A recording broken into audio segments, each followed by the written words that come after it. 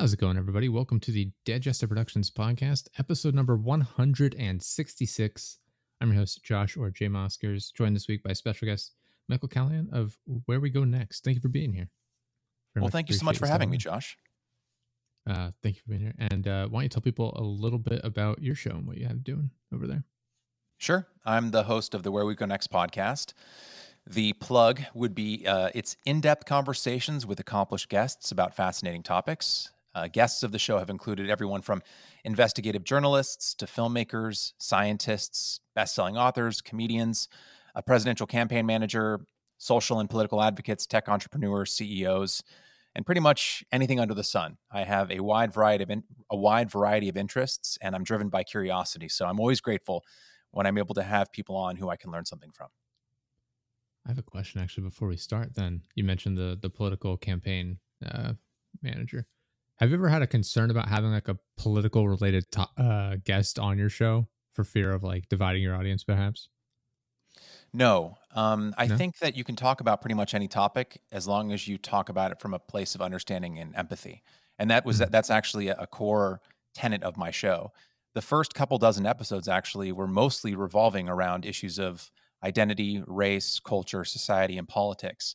But the Mhm. reason I started the show is I thought that the conversations we were having about those topics at a societal and national level were deeply unsatisfying for me. I feel like we have turned each other into kind of caricatures of what we Yeah. actually are, right? We don't look at each other oftentimes on a national level as individuals with a complex history and understanding of each other's beliefs. Rather, we kind of we paint each other as either heroes or monsters in like this epic battle to win or lose the fate of humanity, quote unquote. And I think Mhm. what that does is flatten all of us and makes life so much less interesting. So I've talked about quote unquote controversial topics, things like Yeah. race, religion, politics, sex Mhm. and gender, etc. But I try to come at it from a place of understanding. I have my Mhm. views on topics, but I try to be mindful to bring in guests from like across the spectrum of something like politics, Yeah. and then just meet them where they are rather than where I want them to be. I think a Mhm. lot of conflict around these issues comes when we try to force people into boxes or we force them to see the world the way that we see it. And I think that ultimately that's a loss. We should use conversations like this as an opportunity to learn from one another, even when and especially when we disagree. I like it. Yeah, we've covered a number of political topics on the show. We haven't had like a specific like political guest on the show, but we'd have people. I mean, longtime listeners know exactly like where most of my ideas fall in line, so to speak. Uh, I had it was a weird scenario. Main reason I asked too is I had somebody reach out to me at one point. Oddly enough, through the website, like we get a lot of like comments and stuff through our website with the you can enter the form and contact us, and it comes directly through an email to me. And I had someone do that, saying like, "Oh, I'd like to be a guest on your show. This is my background." And I looked into them, and I don't want to dox them too much or anything like that, but they were uh, a political, like a politician. I guess they were an actual politician. They were, representing like a district or whatever. I forget exactly what level they were at, but they had some uh, issues, shall we say, where they got into like legal trouble surrounding some stuff. And it was a whole conundrum. And I was like, okay, it'd be interesting to talk to this person. And at times, like I look back and think like they just never followed up with me. At times, I think back and think, oh, it's a missed opportunity. But also at times, I'm like, all right, I'm sort of relieved that I didn't have to sit here and cover the controversial issues with this person who is going to have like a dead set mindset on it as well.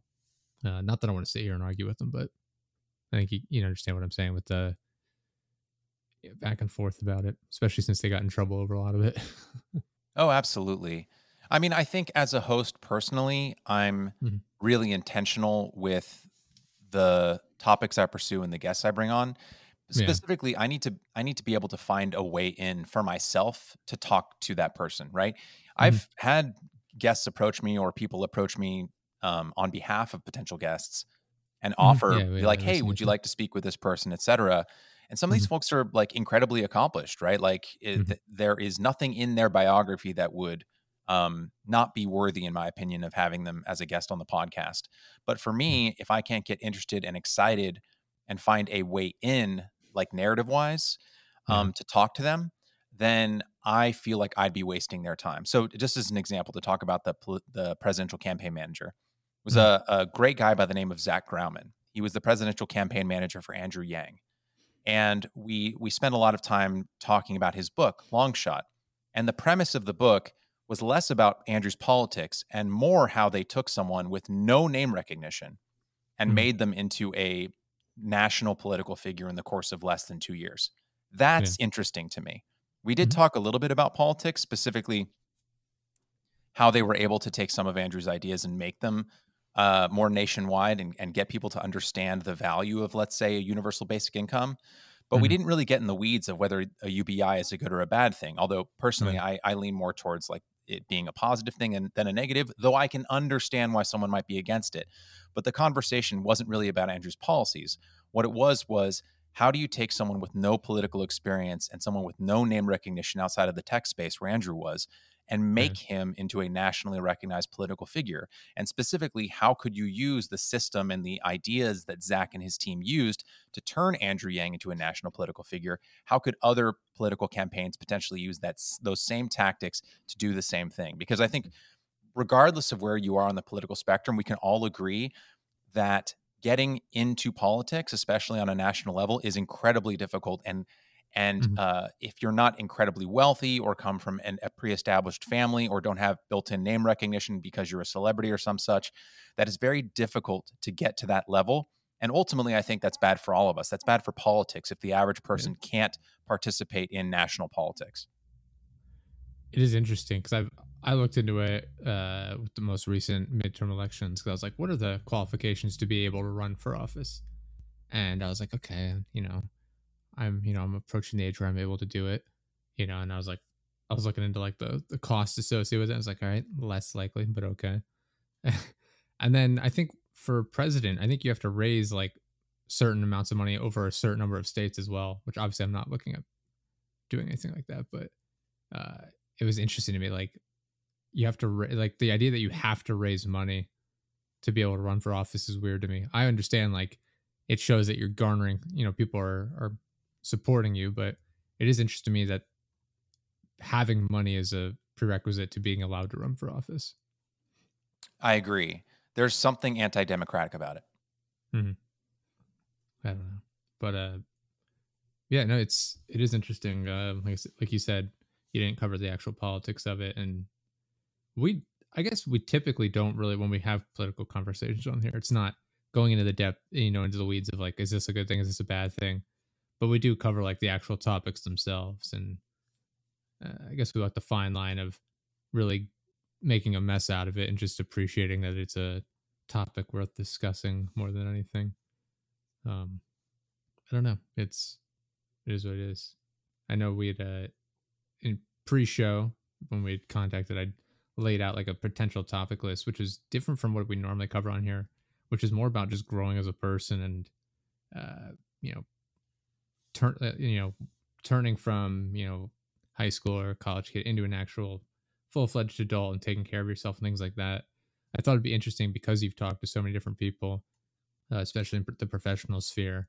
Um, if we could kind of go over a lot of like what it means to step out of your shell and really put 1 or 2 feet forward into like an actual career as opposed to just figuring it out for yourself. I guess the question I have first then is what got you started with where we go next, and how did you think to yourself, I want to do this. This is how I'm going to go about doing it. Well, when I started the podcast in 2020, there were a couple factors that led to me taking the leap to publishing the first episode. Hmm. Over the previous couple years, I'd say maybe even 4 or 5 years, starting around 2015, 2016, I was noticing that the way that we as a nation, like on a nationwide level, we're discussing, I think, really important and critical issues around Hmm. things like culture, race, identity, politics in general. It felt like the strictures around how we could discuss those ideas were getting tighter and tighter, and the realm of acceptable discourse was, or the window of acceptable discourse was getting smaller. And I think that could apply whether you're liberal, conservative, or somewhere in between. I just noticed it among my group of friends, and I could tell I'm more on the liberal end. I live here in Los Angeles, so pretty much my entire Mm. friend group is liberal. And I was noticing that there was not as much of a space for disagreement, even among people who really, on the broader scale, believed pretty much the same thing. People were even Mm. getting into like knockdown, drag out fights on places like Facebook and other social media sites about like really tiny minutia about how policy should work or what people should believe about various topics from immigration to healthcare and so on. And people Mm. were just getting nastier and nastier. It wasn't just about having a disagreement about a topic, but, oh, you're a traitor or you're a bigot because you believe this, that, Yeah. or the other thing. And I feel that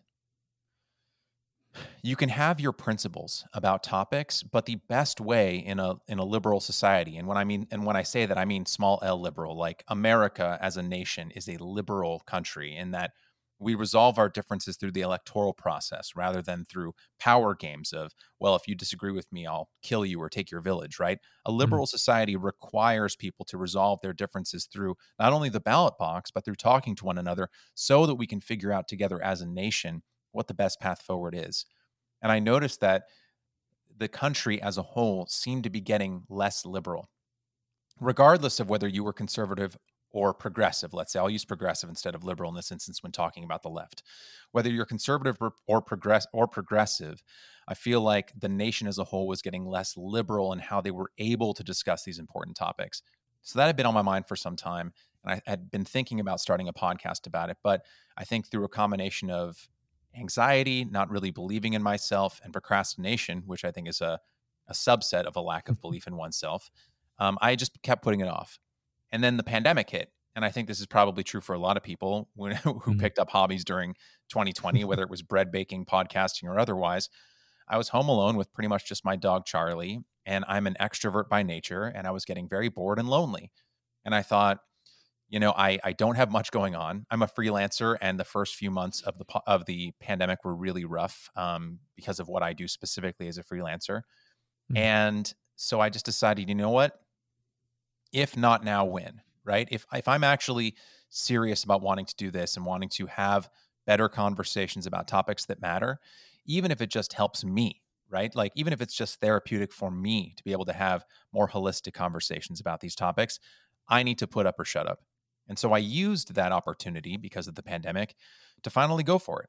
And I'm really glad that I did because what I found along the way, and I'd love to pick your brain about this, Josh, as a fellow Okay. podcaster, what I found along the way was that the act of doing, the verb of doing was intensely therapeutic in and of itself and helped me deal with a lot of the things that had been worrying me and troubling me over the past several years. Depression that I'd been struggling with, anxiety, feelings of self doubt and insecurity.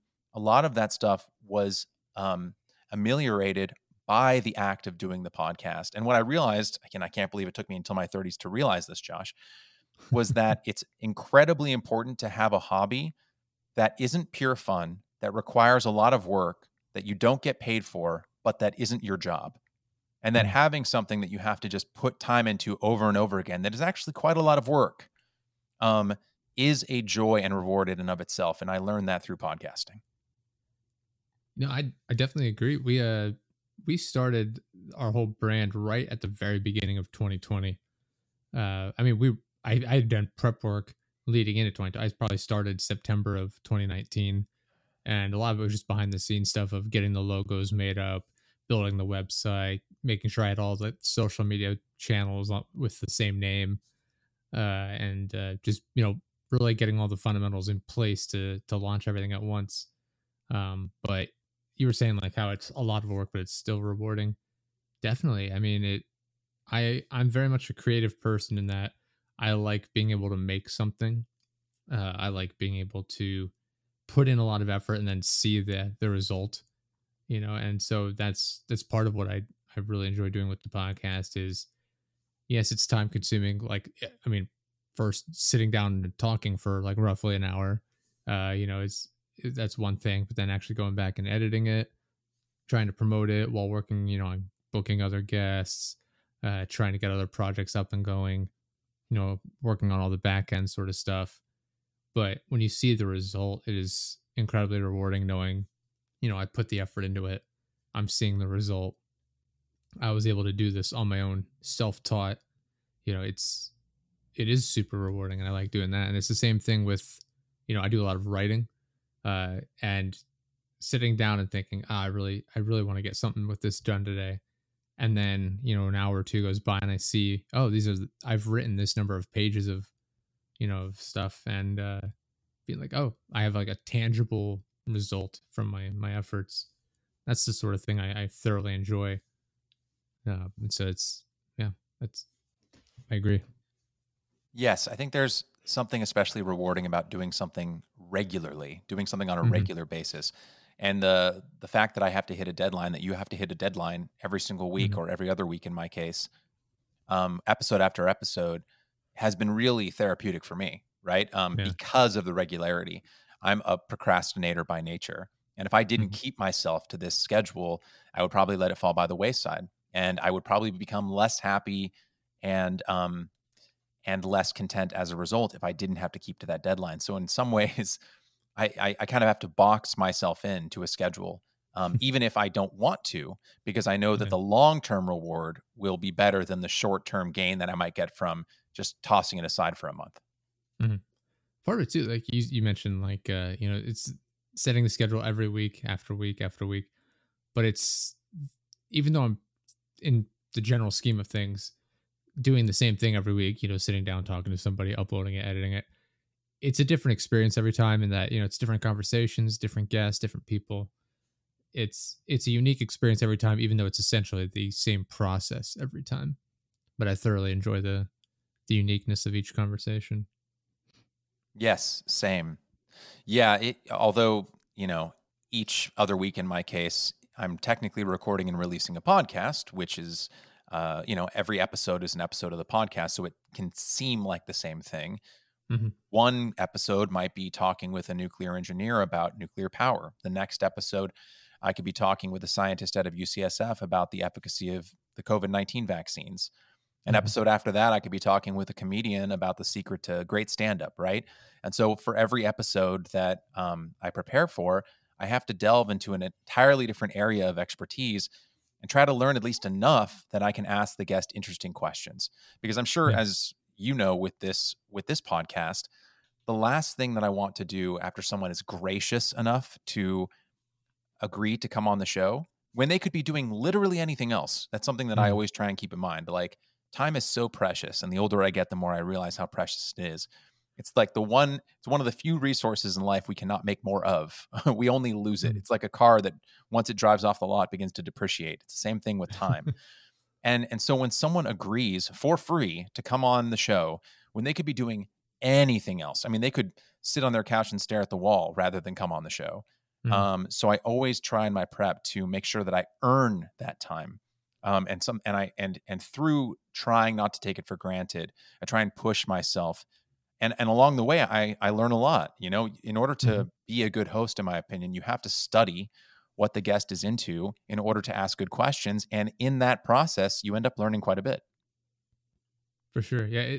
There have definitely been times where feel like I've let myself down, where I was like, I don't think I directed the conversation super well. I don't think the questions I asked were very good. Like even going into it, I thought, oh, I have a game plan. I have an idea of where I want to go with this. But then just in the course of the conversation itself, it goes a bit astray from what I had originally intended. And then I kind of lose focus, I guess. I'm not sure. And it just, yeah, I don't know. I get disappointed at times, but I've thoroughly appreciated all the opportunities I've had with talking with all these different people and all these different, career paths and industries and things like that. And it's incredibly rewarding to have learned from all these people, all the different things that they've had to bring to the table and explain, and the stories they can tell. It's super rewarding. I know what that disappointment is like. And I think that Mhm. feeling that disappointment is totally natural and okay to feel. I think the best way to make that disappointment productive is to try and learn something from it. Whenever I've been disappointed in myself as a host, or wish that I had done more, or wish that I'd quote unquote stayed to my outline or stayed on track rather than let the conversation meander into places that might have been less interesting than had I stayed to my outline, I Mhm. let myself dwell in the disappointment for maybe a couple hours, right? But then I try and take that disappointment and find a lesson within it so that I try not to repeat the same mistake that I made in future episodes. And so from Mhm. that, like I think my past self, maybe a few years ago would have carried that disappointment a lot harder, right? Like they would have Mhm. come with me for a much more extended period of time, weeks or months, right? I would have dwelled on it for a very long time. But I think that ultimately, that's a kind of self harm. Like when you hold on to disappointment for like an extended period of time, you're really hurting yourself in a way that is useless. But if you take that disappointment and turn it into a lesson that you can learn from, then I think that's Mhm. okay. Yeah. Yeah, it's been a huge learning experience. Like I don't think I've grown more I've in the last what 2 3 years. I've grown more in those last 3 years than I did all the previous years combined. I feel like I've changed so much as a person since then. One, because it's just I think not in everybody, but in a lot of people, I think there's a hesitancy to really branch out and talk to people that you wouldn't otherwise communicate with, right? I think you can walk down the street uh, and see somebody, and I think a lot of people do this subconsciously, where they immediately judge in the back of their mind that's not somebody I would normally communicate with or sit down and talk with. You look at their clothes, you look at just their general appearance, and you make a idea in your mind of, oh, I'm making a complete guess as to who this type of person is, and they're not the type of person I would normally associate with or talk with. And that all gets kind of thrown out the window with podcasting. I'm reaching out to all sorts of different people are reaching out to me, getting them on the show, and it really throws a lot of those prejudices out the window. And I've talked to so many people I probably normally wouldn't have talked to, quite frankly, and it really helps bring that guard down of you know concern of maybe who would I be interested in talking to this person, would I feel nervous, would I feel kind of out of place, because there's definitely guests we've had on where it's like I am so far out of my comfort zone that I have no idea where to even direct the conversation, but it is such a learning uh experience. And like I said, it's made me more empathetic, just to people in general. It's made me more open minded with a lot of things, and I think I don't know, it's been really healthy. I think being able to talk to people and kind of vent to myself as well. Yes. Well, I think exposure is the antidote to ignorance, right? Or to fear, right? Hmm. Like when you expose yourself to something, you learn more about it and it becomes less scary. It's the antidote to bigotry, to prejudice, to all sorts of things, just exposing oneself to something, whether it's Yeah. another person, another group of people, an activity, etc. I think that like we can build like looping it back to things like anxiety and depression, we can build like demons in our mind that aren't really Hmm. actually true, and they grow because we don't confront whatever the thing is that is actually scaring us. But it's like you see the shadow of an elephant on the wall, and then you actually turn the corner and it's actually a mouse, right? But the shadow Yeah. is so big because the mouse is, you know, really, far away from the or close to the wall, and so it's casting a very large shadow. But the shadow is, it's nothing. It's a Yeah. figment in your mind. If you don't mind, I'd love to ask a couple questions about this podcast. Sure. Um, Something novel about it that I haven't seen done anywhere else is that you're telling this continuous story in the fantasy genre, unrelated to the Hmm. actual audio recordings themselves, in the show notes of every episode.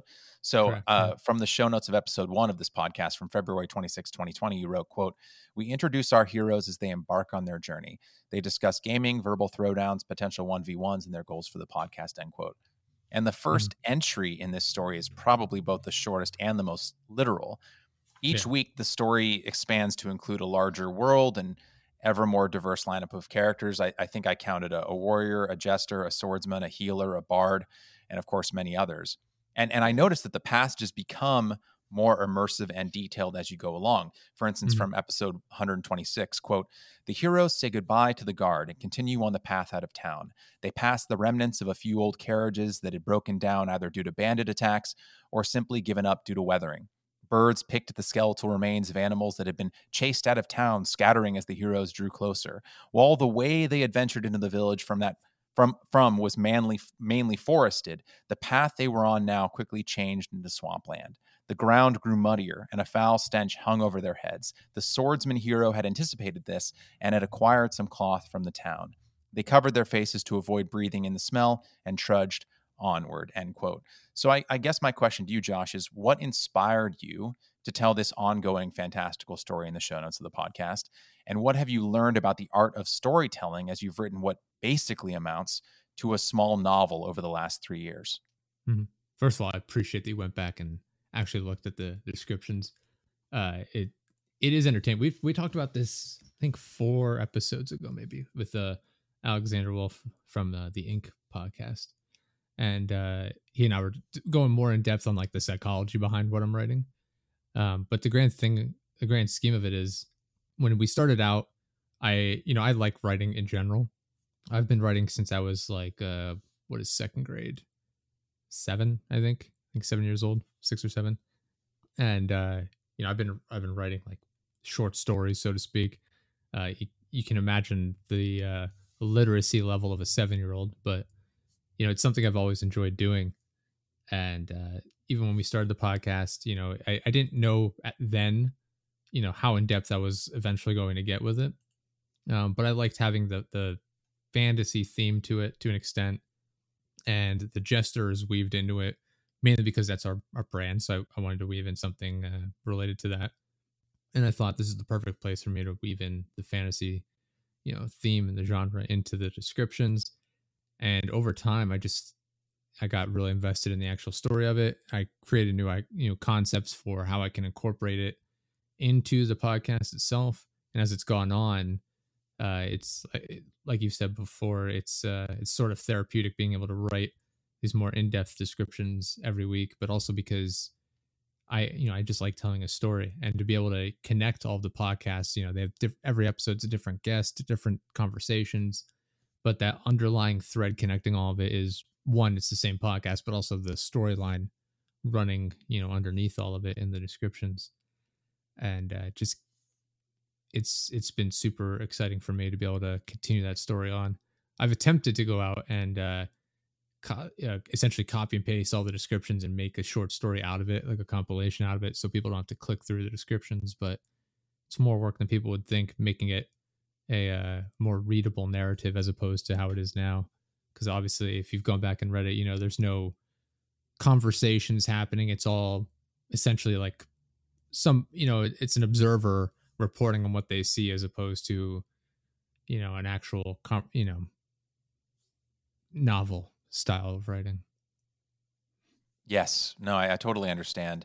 And I think you and I fell in love with writing around the same time. Maybe I was a few years before you. My first memory of storytelling, I was about 3 years old. I was on the floor of my parents' new townhouse in Pleasanton, California, where I grew up. And I remember it very clearly. I think it's the first memory I have, period.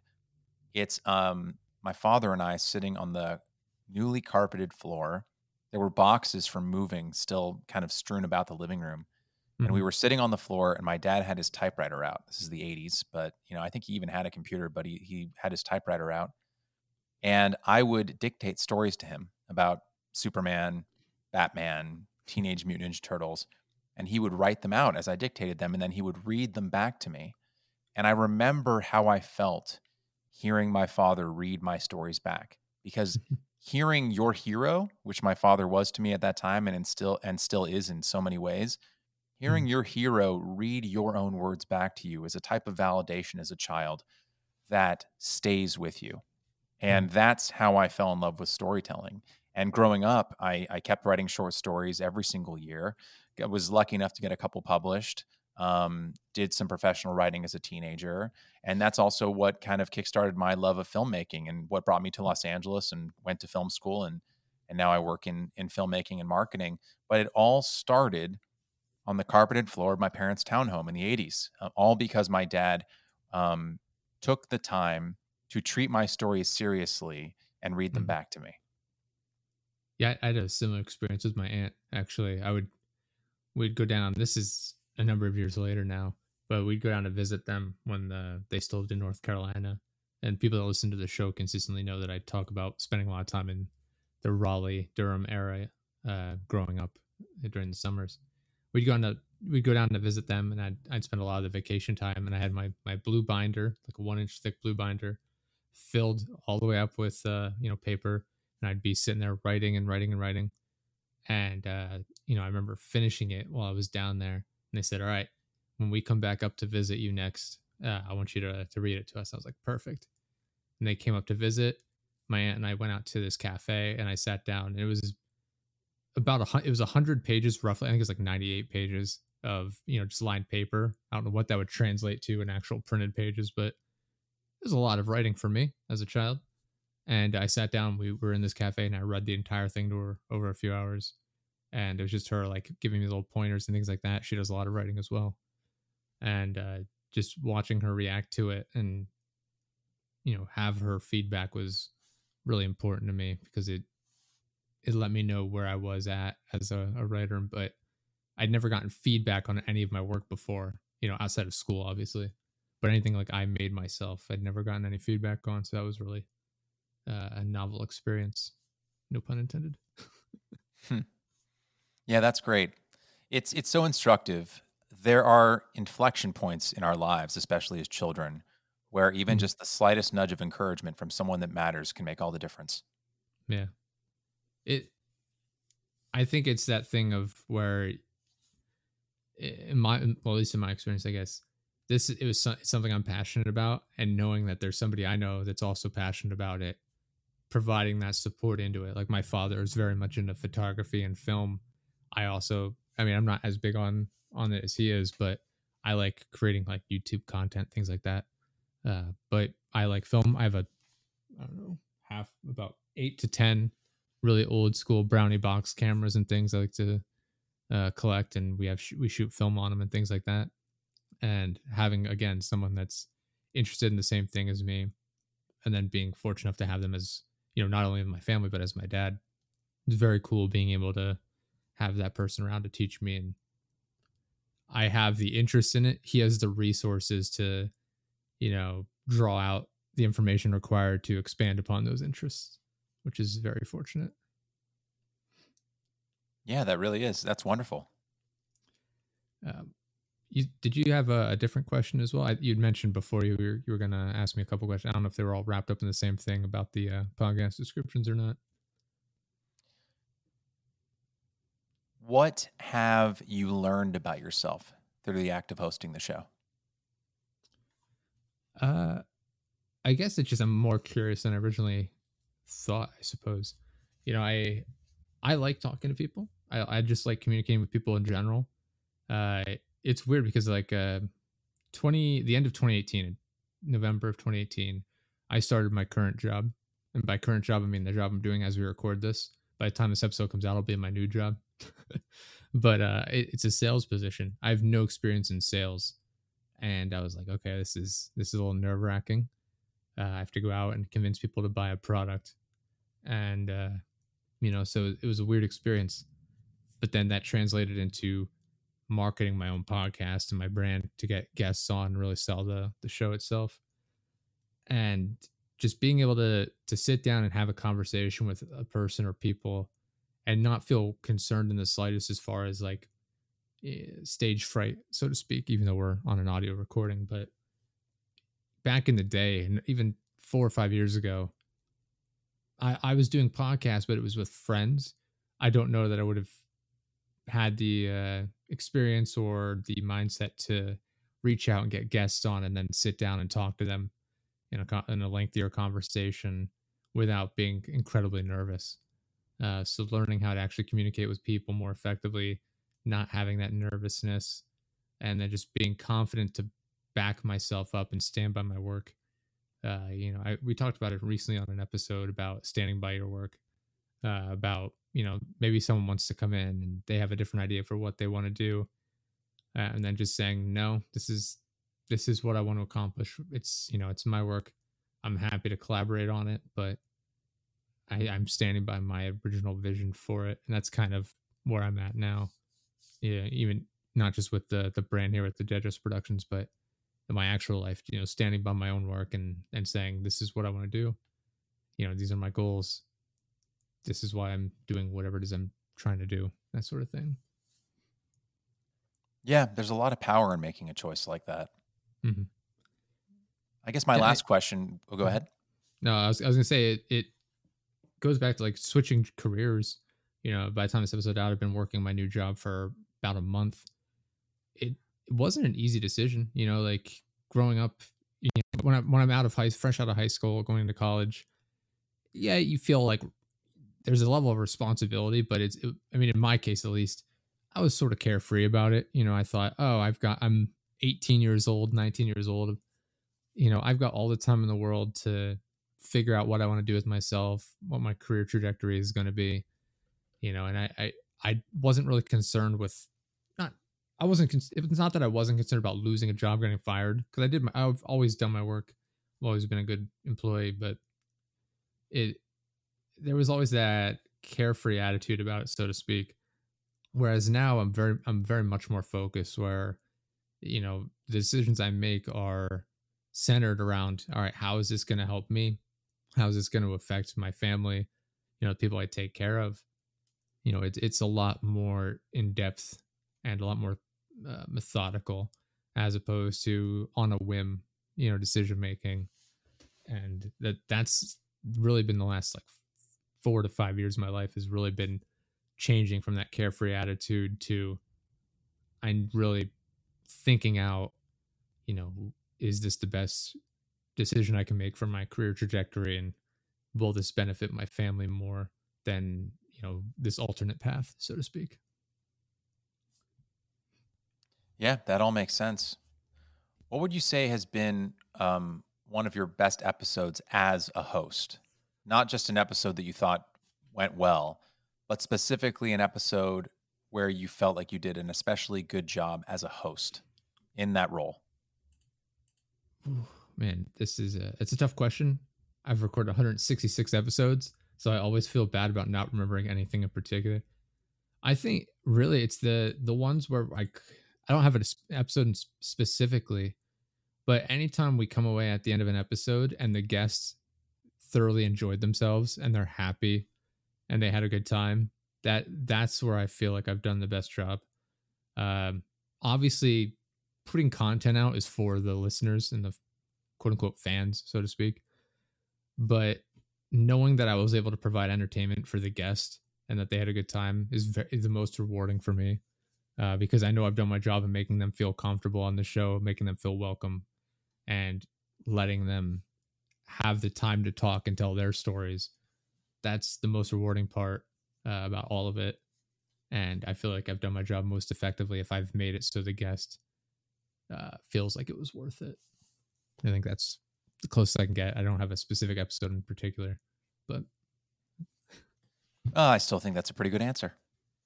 yeah, it is super rewarding. I mean, I'm sure you've been in similar situations with all the guests you've had.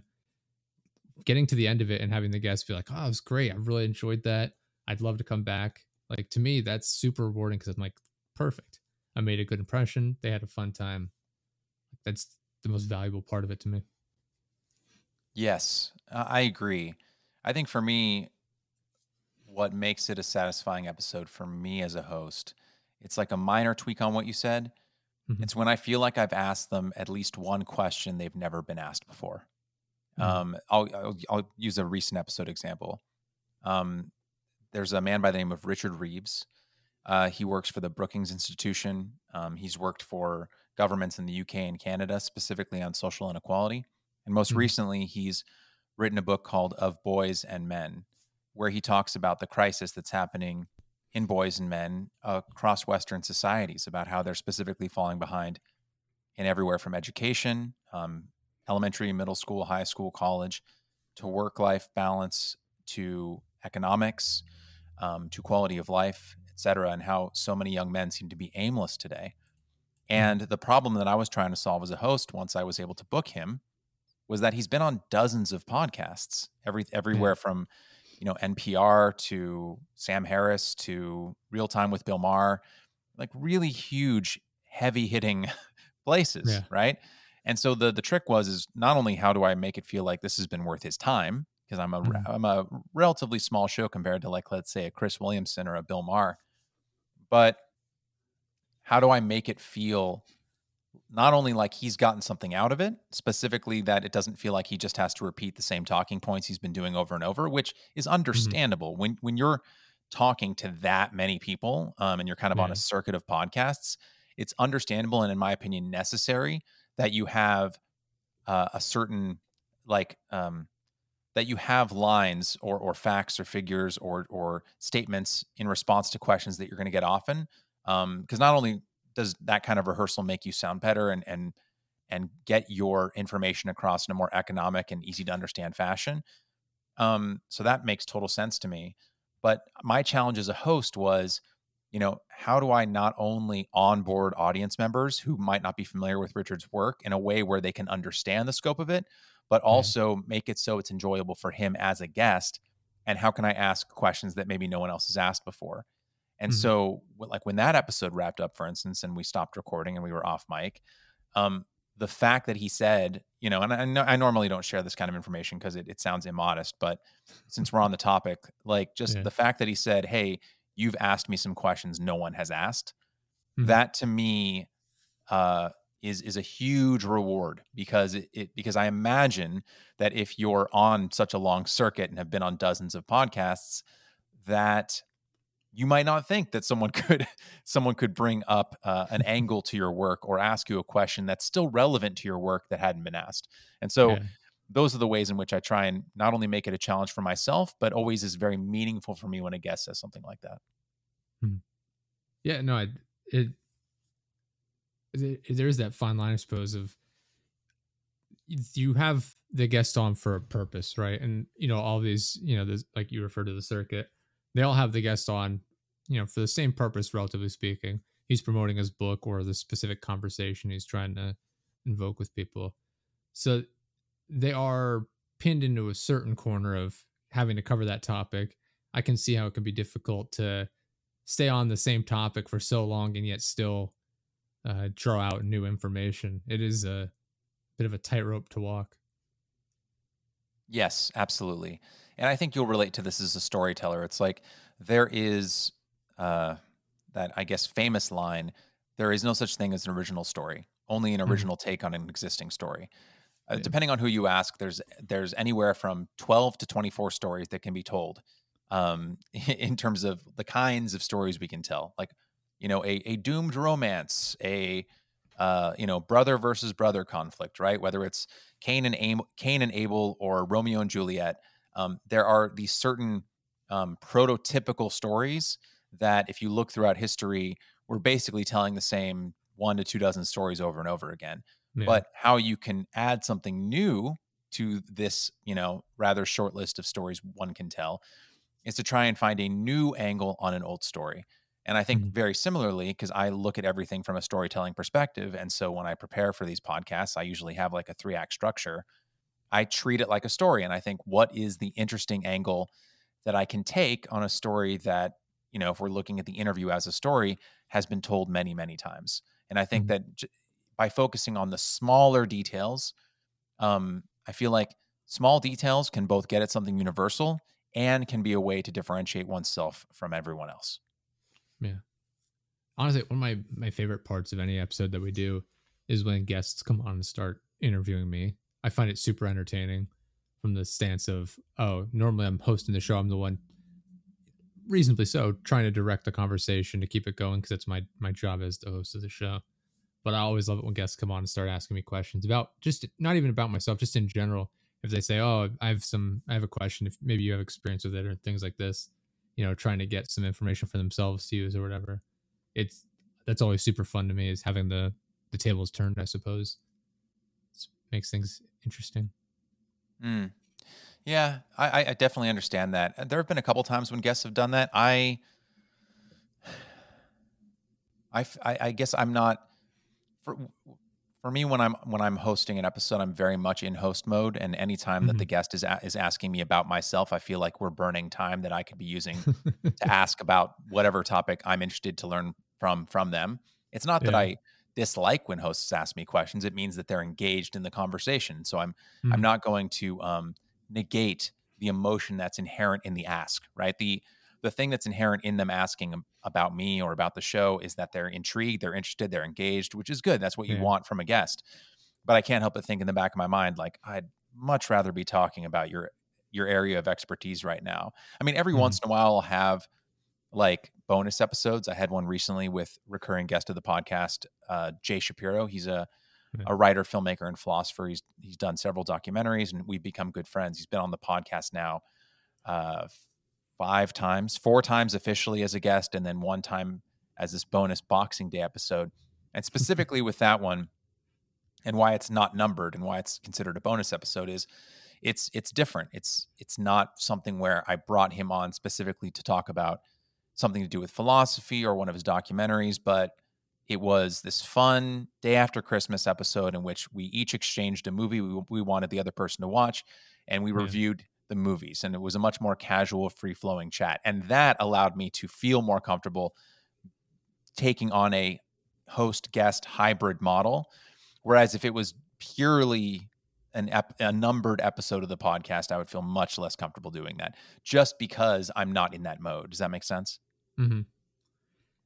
To take nothing away from how you feel about it, but just in terms of how I kind of compartmentalize it in my brain, it's something that's, I guess, a bit different from your approach.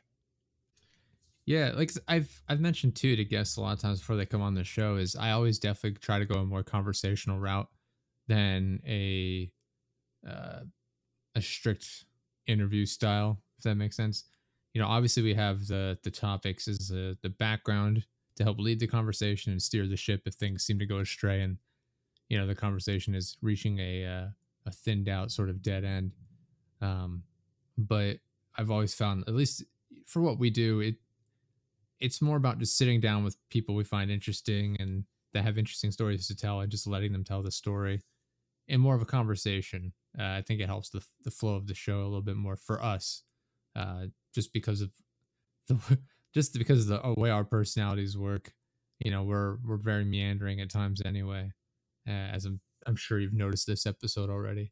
It works with us, you know, the way the flow of the conversation works to be a bit more open ended.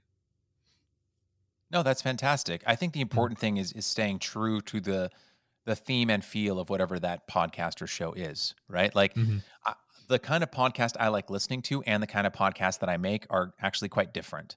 Like when I'll listen to a podcast, and I'll be honest, ever since I started recording my own, I listen to way fewer podcasts than I used to. But the kind of podcast that I'll listen to is usually these days I listen to a lot of comedy podcasts. And by the nature of who's hosting them, whether it's, you know, a single comedian having on guests or two comedians who just are co-hosts every single week, those are much more meandering and way more casual. And so there's oftentimes, you know, like even dead air or pauses or like ums and ahs, and you know, a lot more filler words, and things can kind of hit dead ends and then pick back up and be more interesting. And I love it. You know, I've got it on the background and I listen to it in a much more casual manner. But as a host, I can't stand that. Like when I'm hosting the show, I'm always, and just from the storytelling perspective, I'm always thinking in the back of my mind, how am I adding value? How is this episode adding value to anyone's life? Right? There's like this creeping sense of a need for momentum that's in the back of my brain whenever I'm hosting, right? And I can even feel it, like if I'm starting to talk a little too much, or if I'm talking but my talking isn't getting us to another question, I can feel that little monkey in the back of my brain that's saying, go, like push into the next realm of whatever you're going to talk about. But I mean, I don't think there's, again, a good or a bad way to host a podcast. I think any kind of podcast is worthwhile as long as whoever the host of that show is knows what the show is. So if the show is a more quote unquote meandering or free flowing conversation, that's totally fine. If the show is a straightforward murder mystery, heavily scripted podcast, that's fine. It's just being true to whatever the spirit of the show is. Yeah. Like I said, it's interesting. We've had ideas. We were going to do like a news based show where it's going to be, we never really laid it out entirely. It was very much pre-production is where it ended up being cut, where it was going to be either weekly or bi-weekly, and it was going to be, like I said, news focused. We're going to be covering recent topics, but with our more laid back, goofy style. And that's sort of the underlying theme of a lot of our work. I mean, even reading a lot of the podcast descriptions, there are more serious episode descriptions that I do, but in the end, it all circles back to the characters being kind of oddballs. You know, they're it's not super super serious, and that's how our content is as well. It's not serious, it's goofy, it's whatever we enjoy making as opposed to whatever we think is going to be the most successful. I'd rather enjoy what I'm doing than feel like I'm doing something just to meet a certain quota or whatever, a certain benchmark. That's just not what brings me enjoyment. But that's part of the benefit of being in charge of my own content, I guess, which is actually cycling back to sort of what I was gonna one of the topics I'd written down for us originally was being your own boss. Is there anything that you've learned managing your own content and yourself? You mentioned you do a lot of freelance work as well. Is there anything you learned doing that, being in charge of yourself as opposed to working under other people, maybe? As it relates to the podcast or what I do for a living? Yeah, no, the podcast in particular, like fully managing your own content, your work, and having content that your voice is flowing through essentially. Uh, Ever since I hosted the podcast, it has made how I feel about the work I get paid for. It has fundamentally changed my relationship to that work in that Yeah. it's made it much easier if I have a really frustrating day at work, because when, for instance, all I had was either my job or just the stuff I did for fun, and I Hmm. didn't have that hobby that was actually, as you know, a lot of work and required a lot of discipline. When all I had was either something purely fun, like playing video games or going to the movies or a museum or whatever, Yeah. or work, a lot of my identity was much more wrapped up in the work that I was doing. And so when I would encounter something frustrating at work, or I would be unhappy with how a project would turn out, or how someone spoke to me, or all those things would just land harder because so much of my identity was wrapped up in it. Whereas Hmm. now, because I have the podcast, which, as you said, like I have way more control over, Hmm. and I get to steer the ship and what direction that ship goes in. When something happens at work that might be a little more frustrating, it's much easier to take it in stride because it's not everything that I am.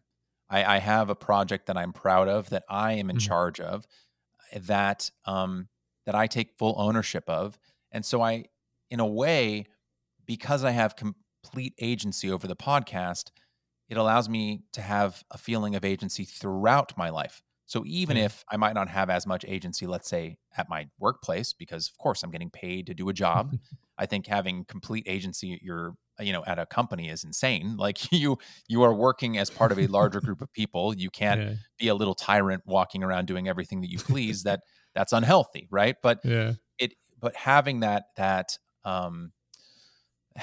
place via the podcast where I have so much more control, Hmm. it allows me to feel way more chill when something maybe goes sideways at work, if that makes sense. Yeah. Yeah. In a similar vein, like the podcast, obviously there's a responsibility on me, self-imposed, obviously, but to put out the content, and it might be the most consistent thing I've done is from as far as I can remember. I mean, every single Wednesday at 6 a.m. Eastern time, the new episode goes live, barring technical issues through our hosting platform, mind you. But that's only happened, I think, twice. Um, and it was something that was out of my control. So I don't feel as bad for it. But I mean, every single Wednesday for 3 years, a little bit past that now, I've consistently been able to get the podcast together, get it uploaded, and get everything taken care of. And I'm super proud of that. Um, but yeah, like you mentioned with, you can't walk around the workplace being a little tyrant. Uh, it is interesting. Like I have the agency over our content and what we put out. But it's definitely given me an appreciation for what it would be to be self-employed and be fully reliant upon myself. I realized how much work would need to go into it and how much responsibility would fall upon me to make sure I, really get the work done I need to get done. But it really helps me value my time a bit more, I think. I have if I keep it on my desk here, I'm gonna hang it up eventually. I have a check that I got from my employer, my previous employer, the time this episode comes out. There's a check for $15 that they paid me for about 5.5 hours worth of work. I got $15, and I felt like that was such a spit in the face, and so I didn't even it's probably stupid of me to be honest, but I didn't even cash it. I felt like it was such an insult, so I just held on to it, and I keep it as like a reminder of like how much I value my time now. Now that I realize what it should actually be worth. Yes, I totally understand what you're saying. Um, there's a lot of there's a lot of power in understanding your self-worth Mhm. and accepting that your time is valuable Yeah. and asserting that your time is valuable. And I think that that the environment that we're in, regardless of how strong our own um, sense of self and self-worth might be, that the Yeah. that you're in over time can poison your mind into Mhm. believing what other people are saying about you. You know, like I've seen this happen to friends. It's happened to me where you're at a company and over time, through the things that your managers or your bosses are telling you, you begin to value yourself less because they don't value you. They don't Yeah. value you that much. And eventually, kind of like being in a toxic relationship, if that person is repeatedly telling you that you're worth less or Mhm. worthless, or that your time isn't valuable or that you're not valuable, you can eventually, regardless of how strong your stamina might be, begin to believe what they're saying.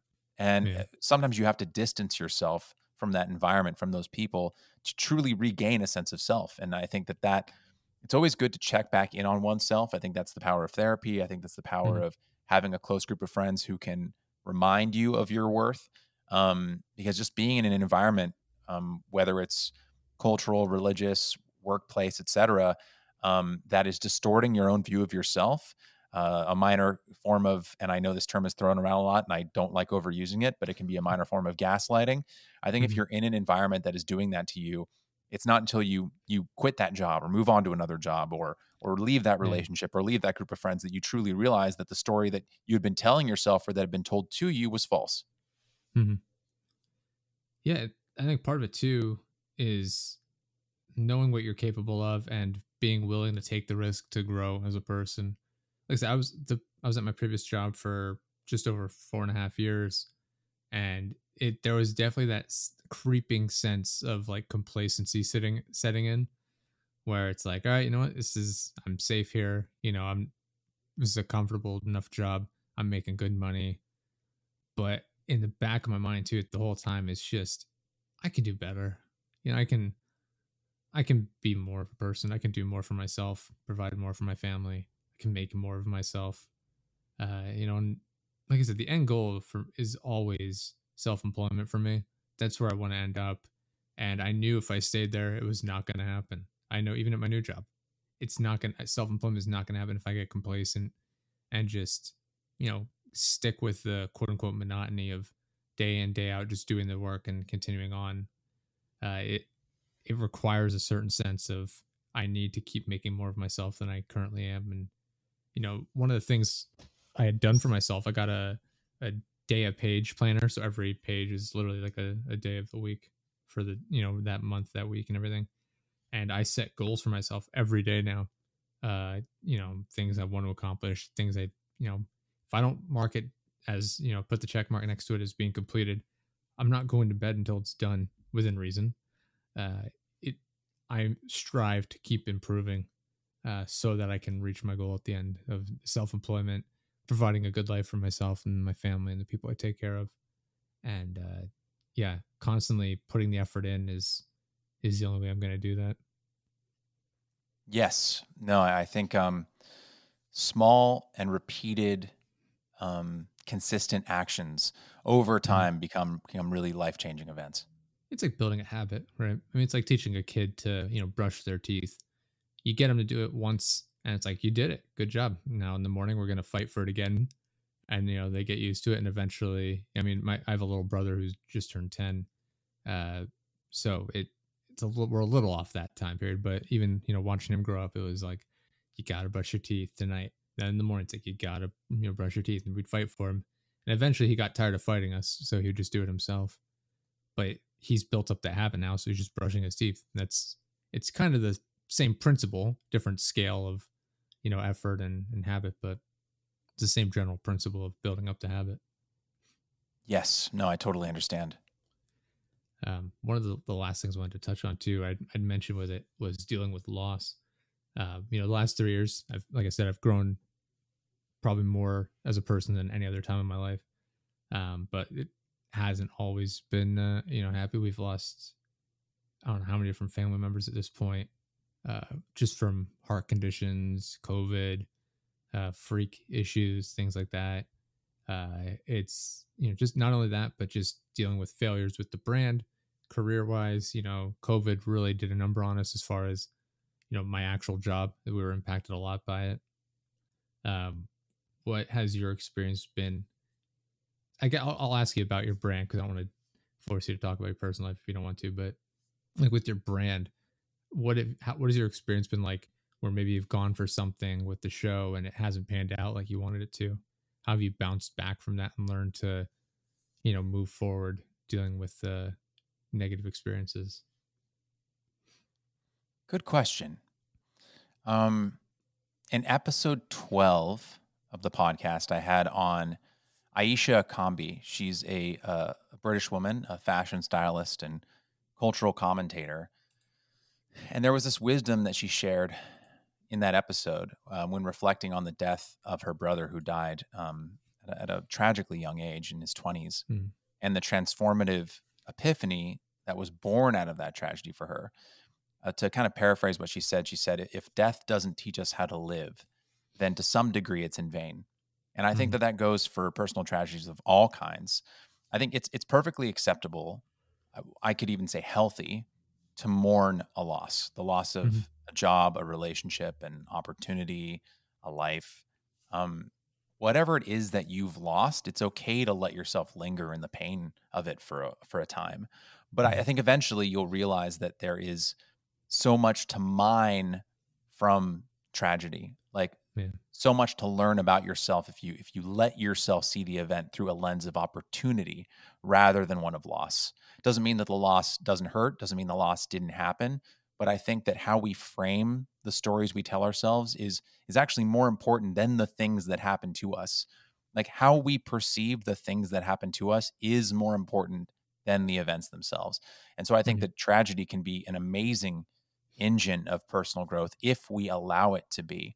And at least that's a lesson that I've really tried to internalize over the last several years, not just because I've learned through the podcast about that from wonderful guests like Aisha, um, but also just through my own experiences and realizing that when I was in a place where I was constantly dwelling on a loss or obsessing over how, oh, I wish this would have gone a different way. If only this event in my life had turned out differently, then I would be this better person. Then I would be more whole. Then I would be less broken if Yeah. things had gone this other way.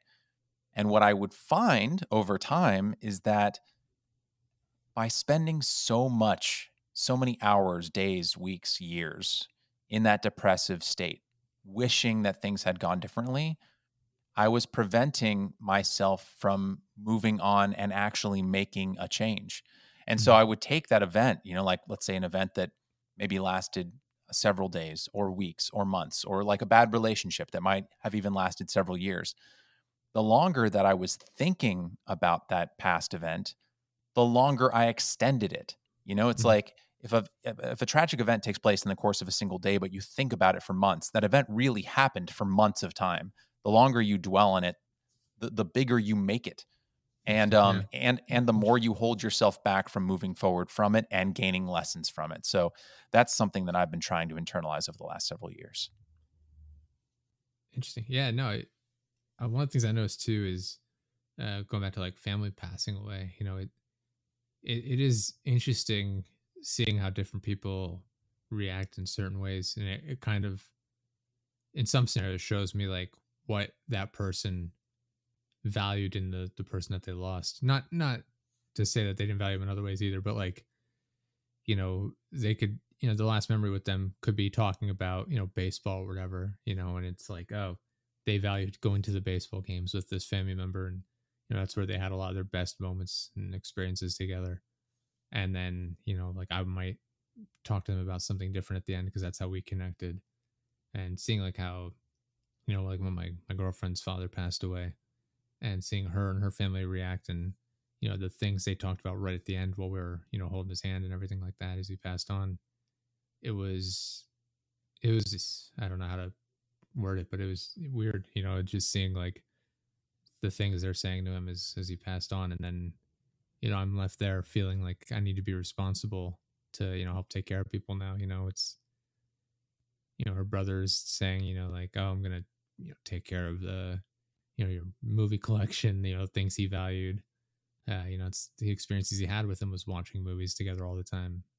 And, he's like, I'm going to take care of that for you. I forget what else he said, but my reaction was to tell him, I'm going to take care of your family for you. And I didn't realize it at the time, but it struck me, days later or a week later. I don't remember. I was like, what a strange, difference in, final words. It was odd to me, but, looking back at it, and I also see like where our priorities were at the time was, just focusing on the times we had together. A lot of my time with him was spent talking about, his family. Cause, I'd only known him for 3 years at the time. And, talking to him about his family and, taking care of, his daughter, my girlfriend, and, his wife. And, that's just kind of where my mind went at the time, was ensuring him, giving him that peace of mind, knowing they were in good hands. And I don't know, it's just weird to me, the different places people's minds will go to when they're coming to a final conclusion. Yes. No, yeah, it's interesting. I don't have as much experience with the immediate death of a loved one, Mhm. but yeah, I think finality can cause our minds to go to a lot of interesting and specific places, and it's I think there's a lot to be gained from seeing how different people deal with the same event, the event of death, because it's like that well-worn phrase, right? Like the only Mm. two certain things in life are death and taxes, right? You're going to pay Yeah. taxes and you're going to die. And so I think the way that my mind has changed around events like this, again, whether it's a literal death or the metaphorical death of something, whether Mhm. it's like the death of a friendship, or a period in one's life that one has trouble letting go of, is that I think we exacerbate pain when we try to hold on to something that could never have stayed forever anyway. Yeah. It's like I used to take the loss of like relationships or friendships a lot harder Mm. because I was looking at it from the perspective of, well, why can't this stay the same? Like why does this friendship have to die? Or why does this relationship have to not work out? And I would be Yeah. so upset and angry with the loss. And I would think so much about, well, why can't this be this other way? Mhm. And being in that frame of mind of wishing it could be different disallowed me from appreciating what I did have, right? So to put it another way, my parents have these two dogs, these two miniature schnauzers, right? Mickey and Teddy. It's the second time you've mentioned dogs on the podcast, and I like you more every time. I'm a dog guy. Yeah. I love them to death. I oftentimes feel like a big golden retriever myself. And they have these two dogs, miniature schnauzers, Mickey and Teddy, the brothers. They're both 11 now. And Teddy was recently diagnosed with terminal cancer, right? Mhm. Cancer was the same thing that took the dog that I grew up with, another miniature Mhm. schnauzer named Buddy, who passed away around 10 and a My half. current dog's name is Buddy. There you go. It's a good name. Nice. Yeah. And,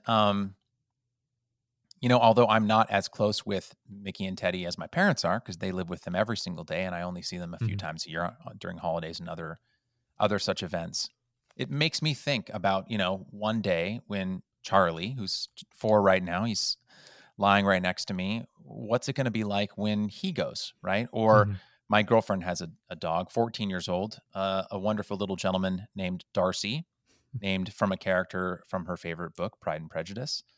And I have grown to really love that little guy. And I think to myself, like, well, how am I going to feel when he goes, right? Whether it's this year, a couple years, 5 years from now, who knows, right? I can't know when he'll go. He's in great health right now, but who knows when it's going to happen. Hmm. I think a few years ago, again, similarly in the same way that I would obsess over a friendship that had, for whatever reason, ended, whether just through organic, we've kind of drifted away from one another, or they've moved to another state, or they have kids now, and so our relationship has changed. Friendship might not be over, but for all intents and purposes, it is, because we don't talk anymore, right? I would Mhm. carry that stuff a lot harder. But one thing that I've really, I think, gotten good at internalizing over the last several years, which I think has prepared me more for like the inevitability of death, Mhm. it's not that I won't be sad, but I will focus more instead on being grateful for the time that I was given with that person or with that Yeah. animal or with that friendship or relationship or whatever it is. And so, again, to circle back to something I said earlier, Josh, what I try to focus on is not the events. I don't have any control really over the things that happen to me. I only have control over how I feel about them. And so when my parents' dog Teddy eventually passes from the cancer that he has, or my Mhm. girlfriend's dog Darcy goes, or Charlie, my dog, goes, hopefully 10 or 15 years from now, or when I lose a family member, like, I don't want to say anyone specifically, but there are a couple people in my life who are probably not long for this world. Mhm. When they do go, um, I hope that I am able to focus on the gratitude that I will have had and have for the time I was blessed to be with them, rather than obsess over the time that I could have never gotten with them in the first place. Yeah. And so that's what I, again, try to focus on, being grateful for the time I was given with that person or with that relationship or with that animal, rather than wishing I could have had more, which again is something not within my control. And I think as I've gotten older, and I've understood how few things in life I have control over, I am able to really embrace the one thing that I do have control over, which is wisdom as old as the Stoics. It's thousands of years old. I have control over how I feel, and that's been really instrumental for me. Yeah. Yeah, last years have really taught me the fragility of life and success in general. It's watching some of my family members pass away from, with Alzheimer's, and really seeing their mind deteriorate is it's pretty gut wrenching, to be honest. It's, 1 minute they're there, and then the next minute you can see them, you can touch them, but it's not them, and it's pretty heart wrenching. And the same thing, can be said of success. It's you're living on top until you're not. It can take a split second for everything to change, and so it kind of really helped me appreciate, time I have with people, the success I've had, even with the brand in general, with the podcast, Edge Productions, and everything. The success we had with the podcast, with our Twitch channel when I was streaming every day, all the people coming in, spending time talking to me, like, why? Why are you here watching me? Why are you here talking to me? I have really tried to do everything I can to let people know how much I've appreciated it and how much I value it, because it's not something everyone gets to experience. So I know I'm incredibly fortunate, and it's something I've really tried to not take for granted. Yeah. No, there's something so, for lack of a better word, there's something so powerful about non-familial relationships, because they are at their very essence relationships that only exist because you choose them into existence. Hmm. Like we can't choose our family, right? And now that doesn't Yeah. mean that being the member of a family isn't work. Like being a good father or a good mother or a good brother, sister, son, daughter. Um, that is work if you want to be a good one. But you don't choose who your family members are.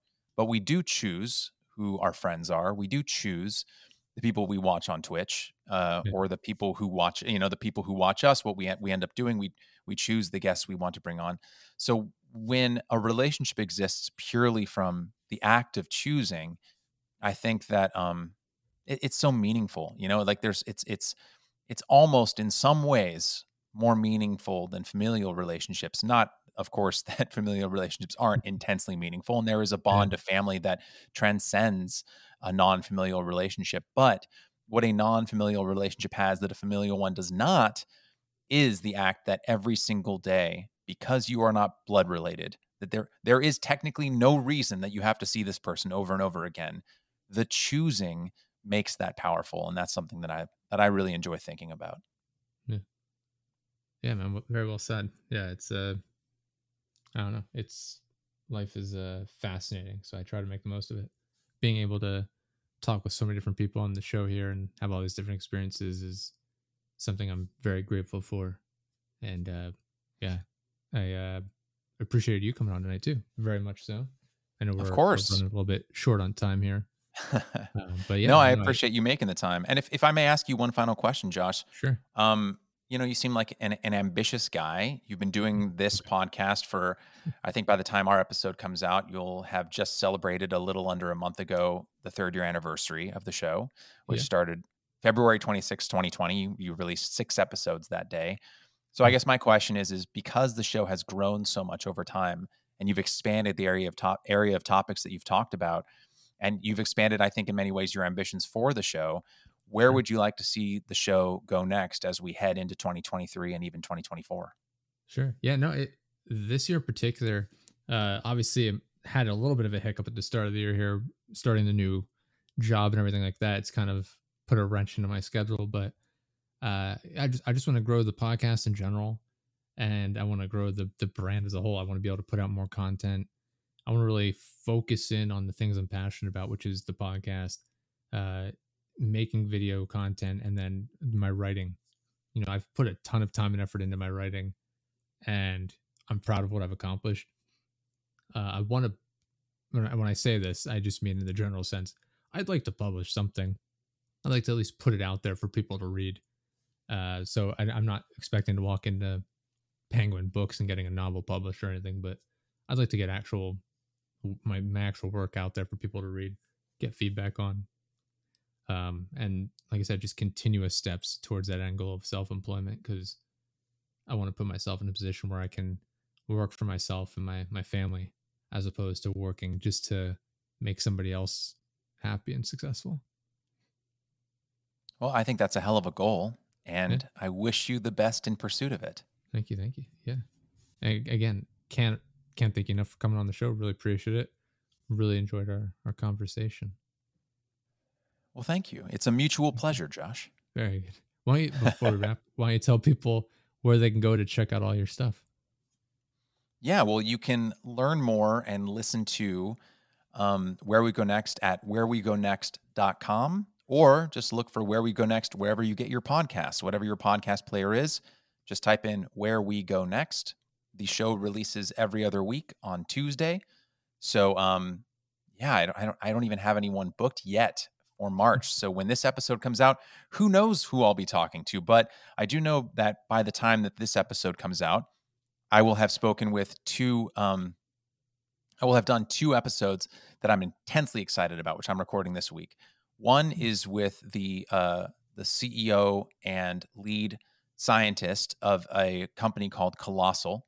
Colossal specializes in the bioscience of de-extinction. Specifically, they're looking to Interesting. bring back animals that have gone extinct Hmm. and bring them back with genome engineering. One of the first ones they're aiming to do, I think the first one they're aiming to do, is to bring back the woolly mammoth. Yeah. And the other Nice. guest that I'm really looking forward to is a wonderful writer by the name of Tim Urban. Listeners might be familiar with his work on his website, waitbutwhy.com. And he has a book coming out that I have been reading, and I will be talking to him about that book. I have been a fan of his since probably somewhere around 2013, 2014, almost a decade now.